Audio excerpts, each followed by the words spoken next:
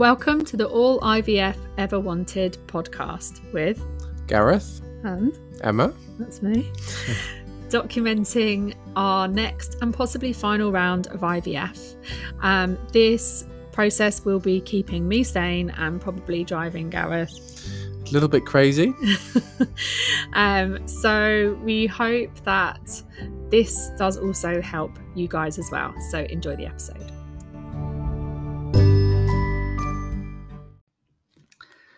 Okay, we're back for an update, which we haven't done in a while because everything in our life has just gone a bit mad. But we're going to do it in 2 episodes. So the episode today, if you can hear the cat in the background, it's because our cat's just being crazy at the minute. Maud, I don't know what she's doing.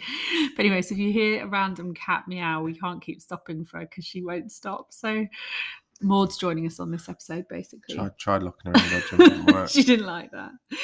So yeah, so you might get a background chorus from one of our cats during this. So anyway, but we're going to do it in 2 episodes. So this episode, we're actually going to cover what we didn't cover about our IVF cycle. The last part, which was the PGT-A results of the embryos, and I think I'm going to laugh every time she meows. Anyway, and also the prep that we had lined up for the frozen embryo transfer.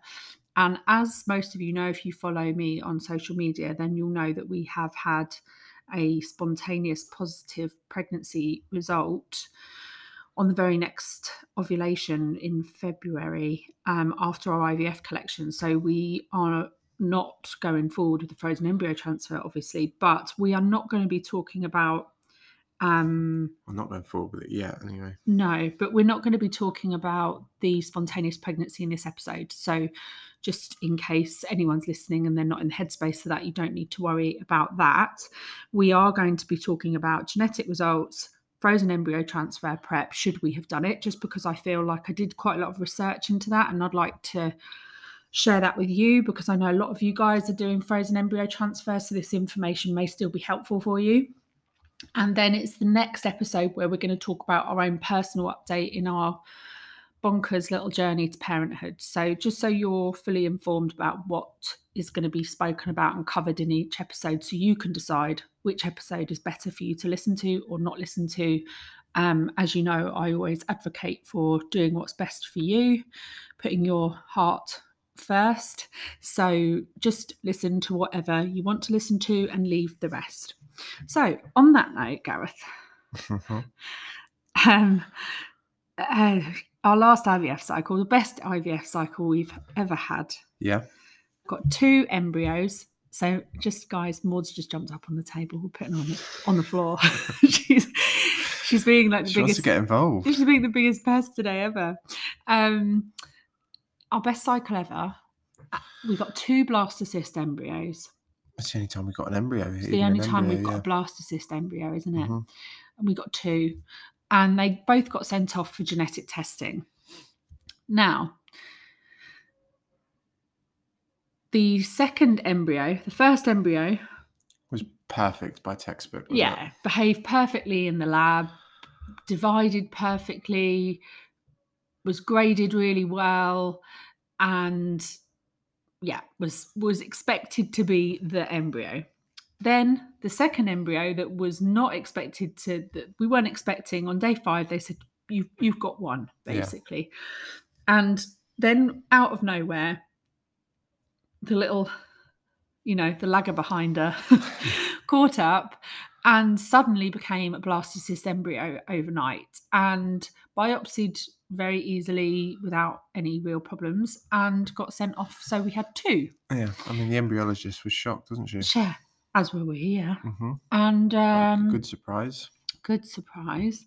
And then we waited. And we waited for about 10 days. Mm-hmm. And because, I don't know, for me, I find telephone calls quite pressured to receive information because I can't just feel and be how I want to feel. You've got someone else on the other end of the phone to perhaps worry about or maybe mind how you react. So I now ask for results to come to me by email so that we've got time to digest the results. And I suppose we can do it together as well, because Yeah. I might be out or busy or working when you receive that call, Yeah. which can be difficult for you If I'm on my own, if you're on your own. If it's bad news, yeah. Exactly. So I suppose it's just something that, we'd like to do together. Yeah. So I suppose you have that safety when you ask for things to be sent via email. Yeah. Which you found helpful. Yeah. And then I said, you send the email, and then when we're ready, we'll arrange a call back. So anyway, the email comes in, and it's one genetically normal embryo and one abnormal embryo. Now, the genetically normal embryo was the lagger behind her, the day 6, not so good grade embryo. That didn't behave normally in the lab, that didn't divide normally on the first divide, but then divided normally completely after that. So the one that was a surprise. Which was surprising, really, because I thought the outstanding one that was performing like a textbook embryo would be the one that came back okay. Yeah. And I think I was a bit confused at that point, because of course it was graded, it had a much lower grading. And I was wondering what that meant in terms of, well, it's genetically normal, but with such a lower grade, what does that mean? So I remember being very confused about that. But you kind of told me that it's not all about the grading. If it's genetically normal, it's genetically normal. Yeah. So it took me a bit of time to get my head around that. And if you want to go back, just guys, if you're listening, there's a great episode that we've recorded where Emma, the embryologist from Evewell, actually came on and spoke a lot about grading. And also I've got the founder of Nurture HF, who's also Christiana, who has also done an episode with me where we talk quite a lot about embryo grading. So go back and listen to those episodes if you want to kind of refresh on those things. But essentially, embryo grading is done by the human eye. And it's done to do with, the outer part, the inner mass, the bit between, and it's graded, in these ways. But it is done on human eye. It doesn't sort of interrogate the genetic integrity of that embryo. So the only way to know is to do genetic testing. We chose to do PGT-A because we don't have any conditions that we know we need to look for, which would be PGD. So we did PGT-A, and anyway, so the lagger behind her came back genetically normal. The good grade embryo, day 5 blastocyst, came back abnormal. It was missing chromosome 6, and it was sexless. It was missing the X and Y chromosomes, which means it didn't have a sex. So this embryo, Emma told me, was incompatible with pregnancy. So should we have transferred it, it wouldn't have worked. Wouldn't have got a positive pregnancy test. Obviously with Willow, it was the embryo was compatible with pregnancy, but not compatible with a long, healthy life. So this embryo, should we have transferred it, would have become a failed transfer. And when I think about that, I think, wow, we would have done all of that prep for a transfer, flown back to the UK. So had we not done the PGT-A testing, they would have transferred those embryos into me based on their grading. So they'd have transferred the better grade embryo first. Yeah. We would have done all that prep. So I'm doing a natural cycle anyway, because my error came back as receptive on day 5. Yeah. But there's still prep that you've got to do, which I'll go into in a minute. And then we'd have flown back to the UK. We'd have had to pay for accommodation, travel, all these things. So you're talking thousands by this point. And it wouldn't have, we know now, it would never have even generated a positive pregnancy test. It's bonkers, isn't it? I mean, obviously everyone's situation is different, but I couldn't imagine ever being in the space where we would not get our embryos genetically tested. Not after what we've been through, no. Because this is just blowing my mind. Because again, you have an embryo that's performing perfectly as it should, yet is incompatible with pregnancy. I never saw that coming. If anything, I thought the other embryo would have been the one that wouldn't come through.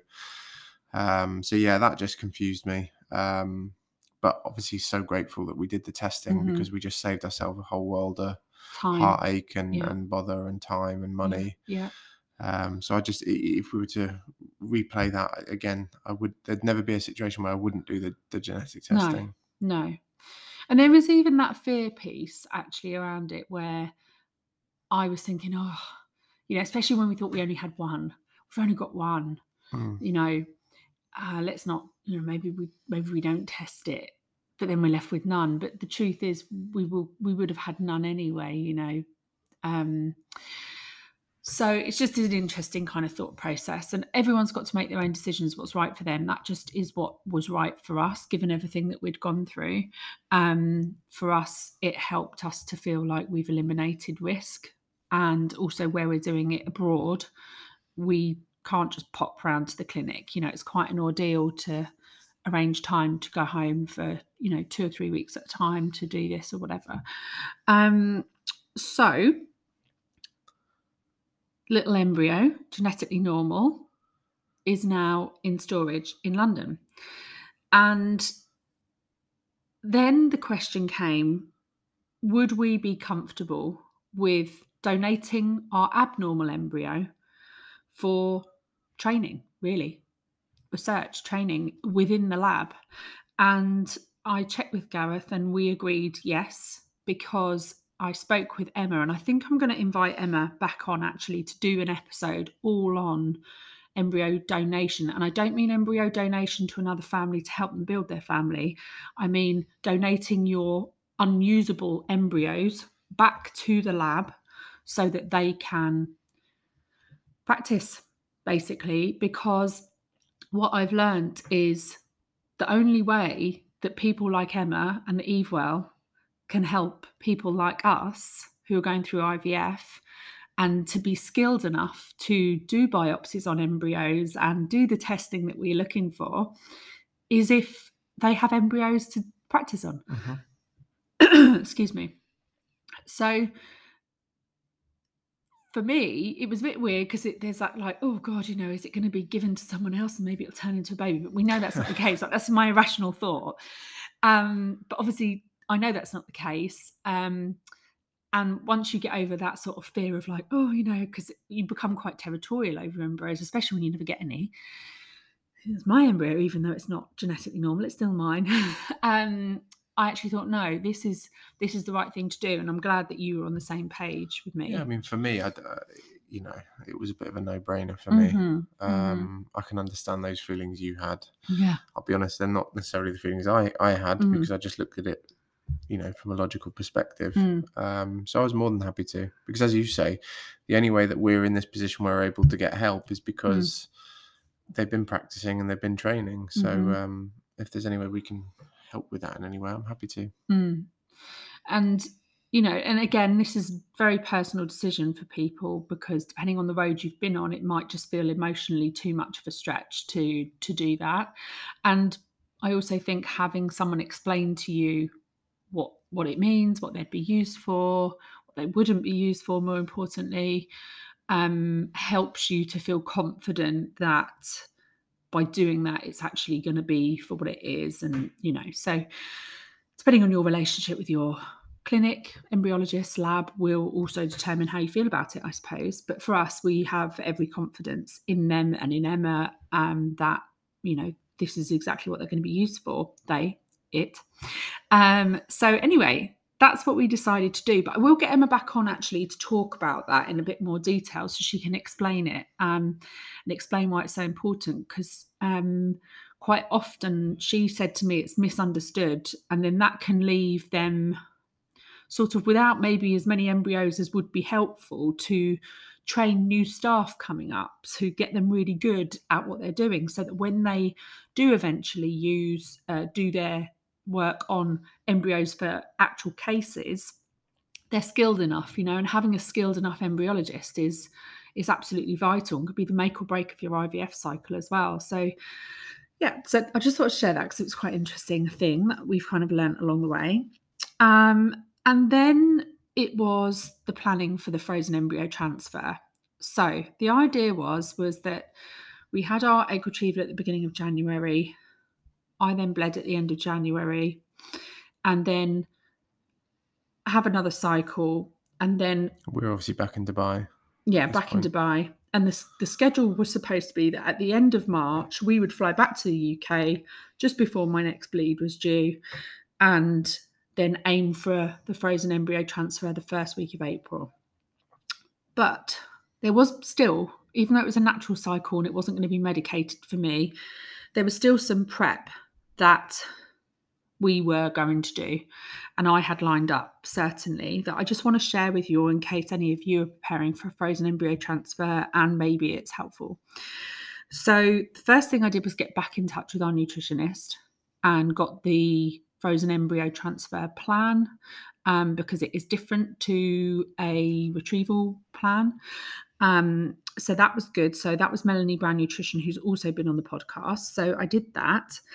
And then the nutritionist wanted to do an advanced vaginal microbiome test. Now, I had the ERA, EMMA, and ALICE tests, which does do your microbiome, but it doesn't do it as extensively as this microbiome test that the nutritionist wanted us to do. So I ordered that, and that came over, and the idea was that I was going to do that, send it back. The results would then go to the nutritionist, and then the nutritionist would advise me if there was anything that needed to be done. So did I need a short course of antibiotics?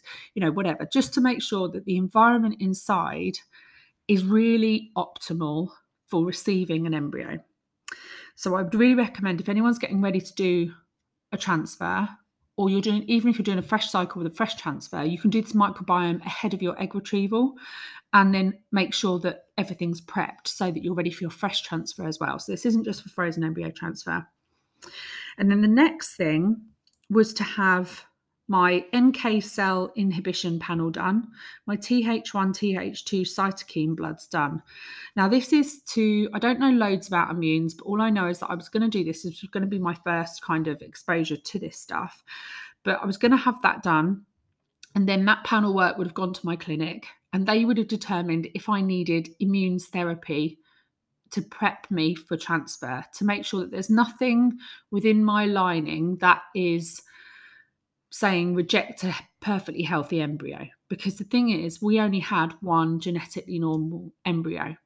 So I needed to make absolutely certain that my body wasn't going to be the reason that I rejected a perfectly healthy, genetically normal embryo when it's taken us 2 and a bit years to get this one embryo that's genetically normal. So that's what I was going to do. So that was it. The 2 blood works I was going to have done was NK cell inhibition panel and the Th1, Th2 cytokine bloods. And those panels were going to get sent to my clinic, which is what I would advise you do. And then your clinic will advise you on if you need any immune therapy, and if you do, what level you need. So all of those bloods, by the way, go to Chicago, and the results come back. And then the third thing that I was going to do, and that's because I know that I have adenomyosis. Now, forgive me if I've said that wrong, because I think I always do.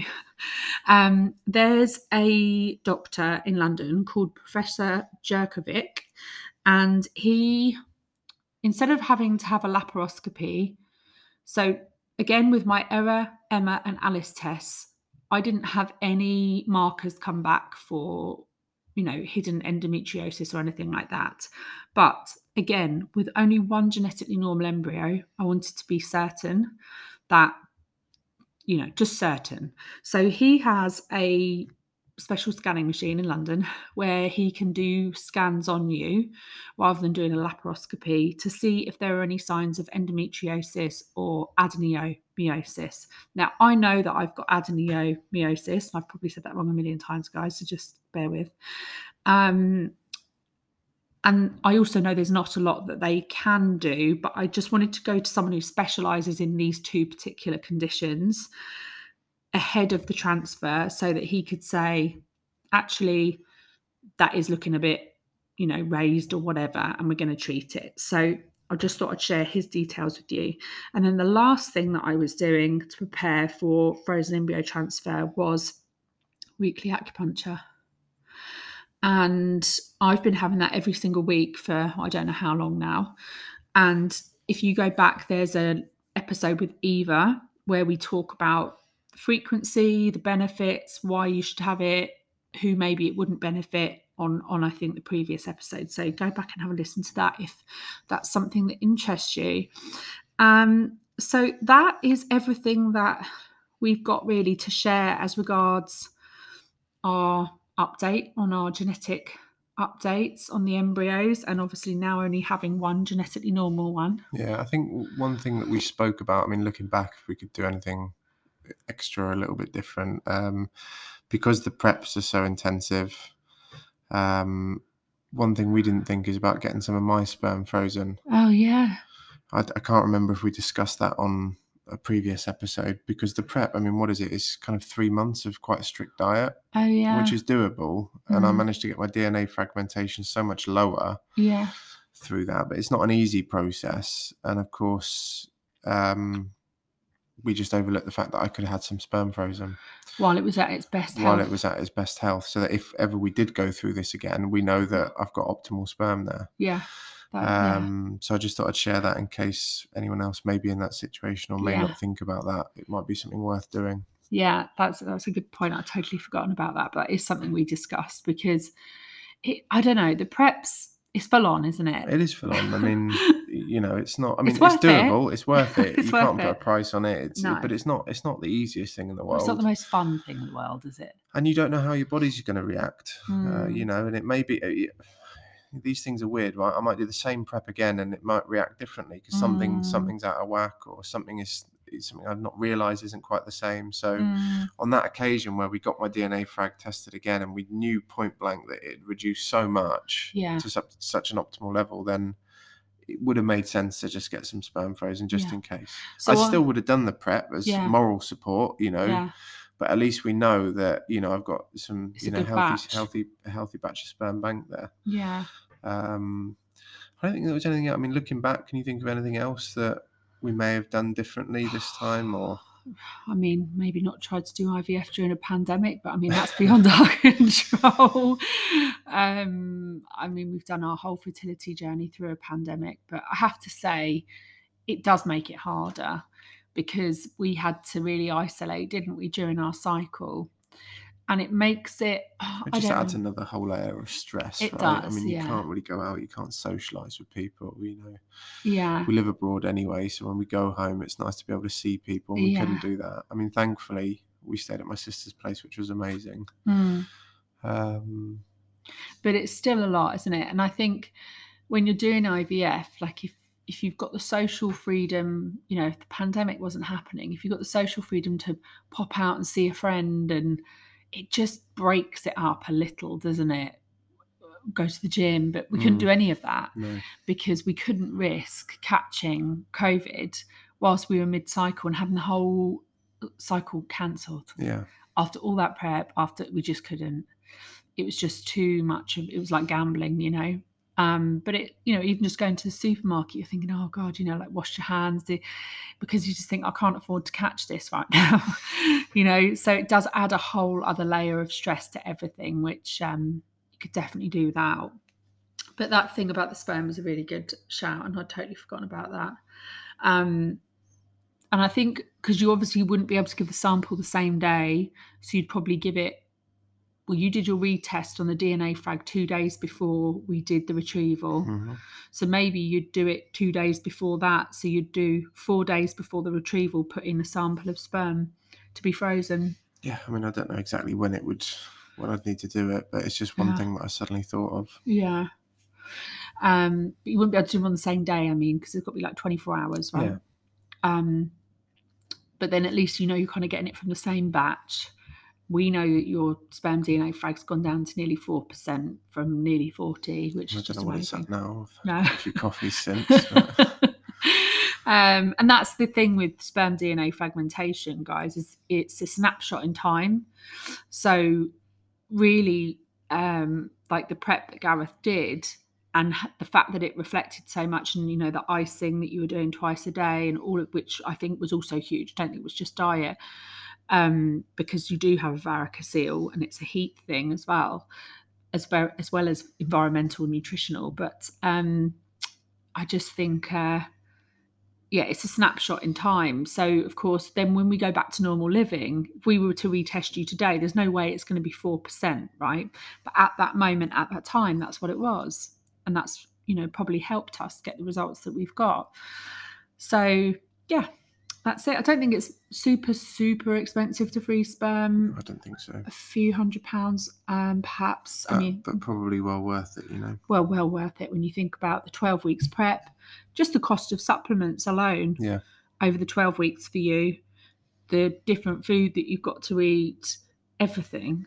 It probably is a fraction of the cost of freezing a vial of sperm. So that's definitely something I wish we had done, but it's too late now. And if you are gonna go through another round, it's just one less thing to stress about, because let's face it, there's so many things that cause stress during a prep, so it's just one less thing that's off your mind, which helps.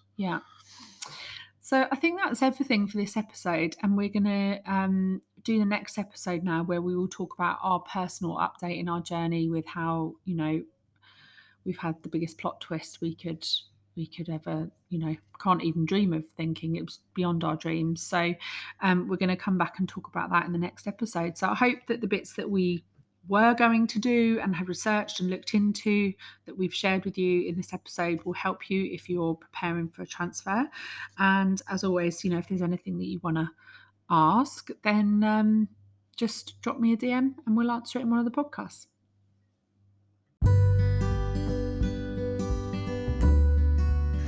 Thank you so much for listening to this week's episode. And if this podcast is bringing you any value or helping you in any way, what would be really lovely and what we would really appreciate is if you could hop over to Apple Podcasts and leave us a little review. And if you have liked it, give us 5 stars, because this is the thing that will help other people find our podcast too. And that's how podcasts get seen. So it would cost nothing in terms of money and just a few seconds of your time, but would really mean so much to us. So thanks for listening, and we'll be back next time.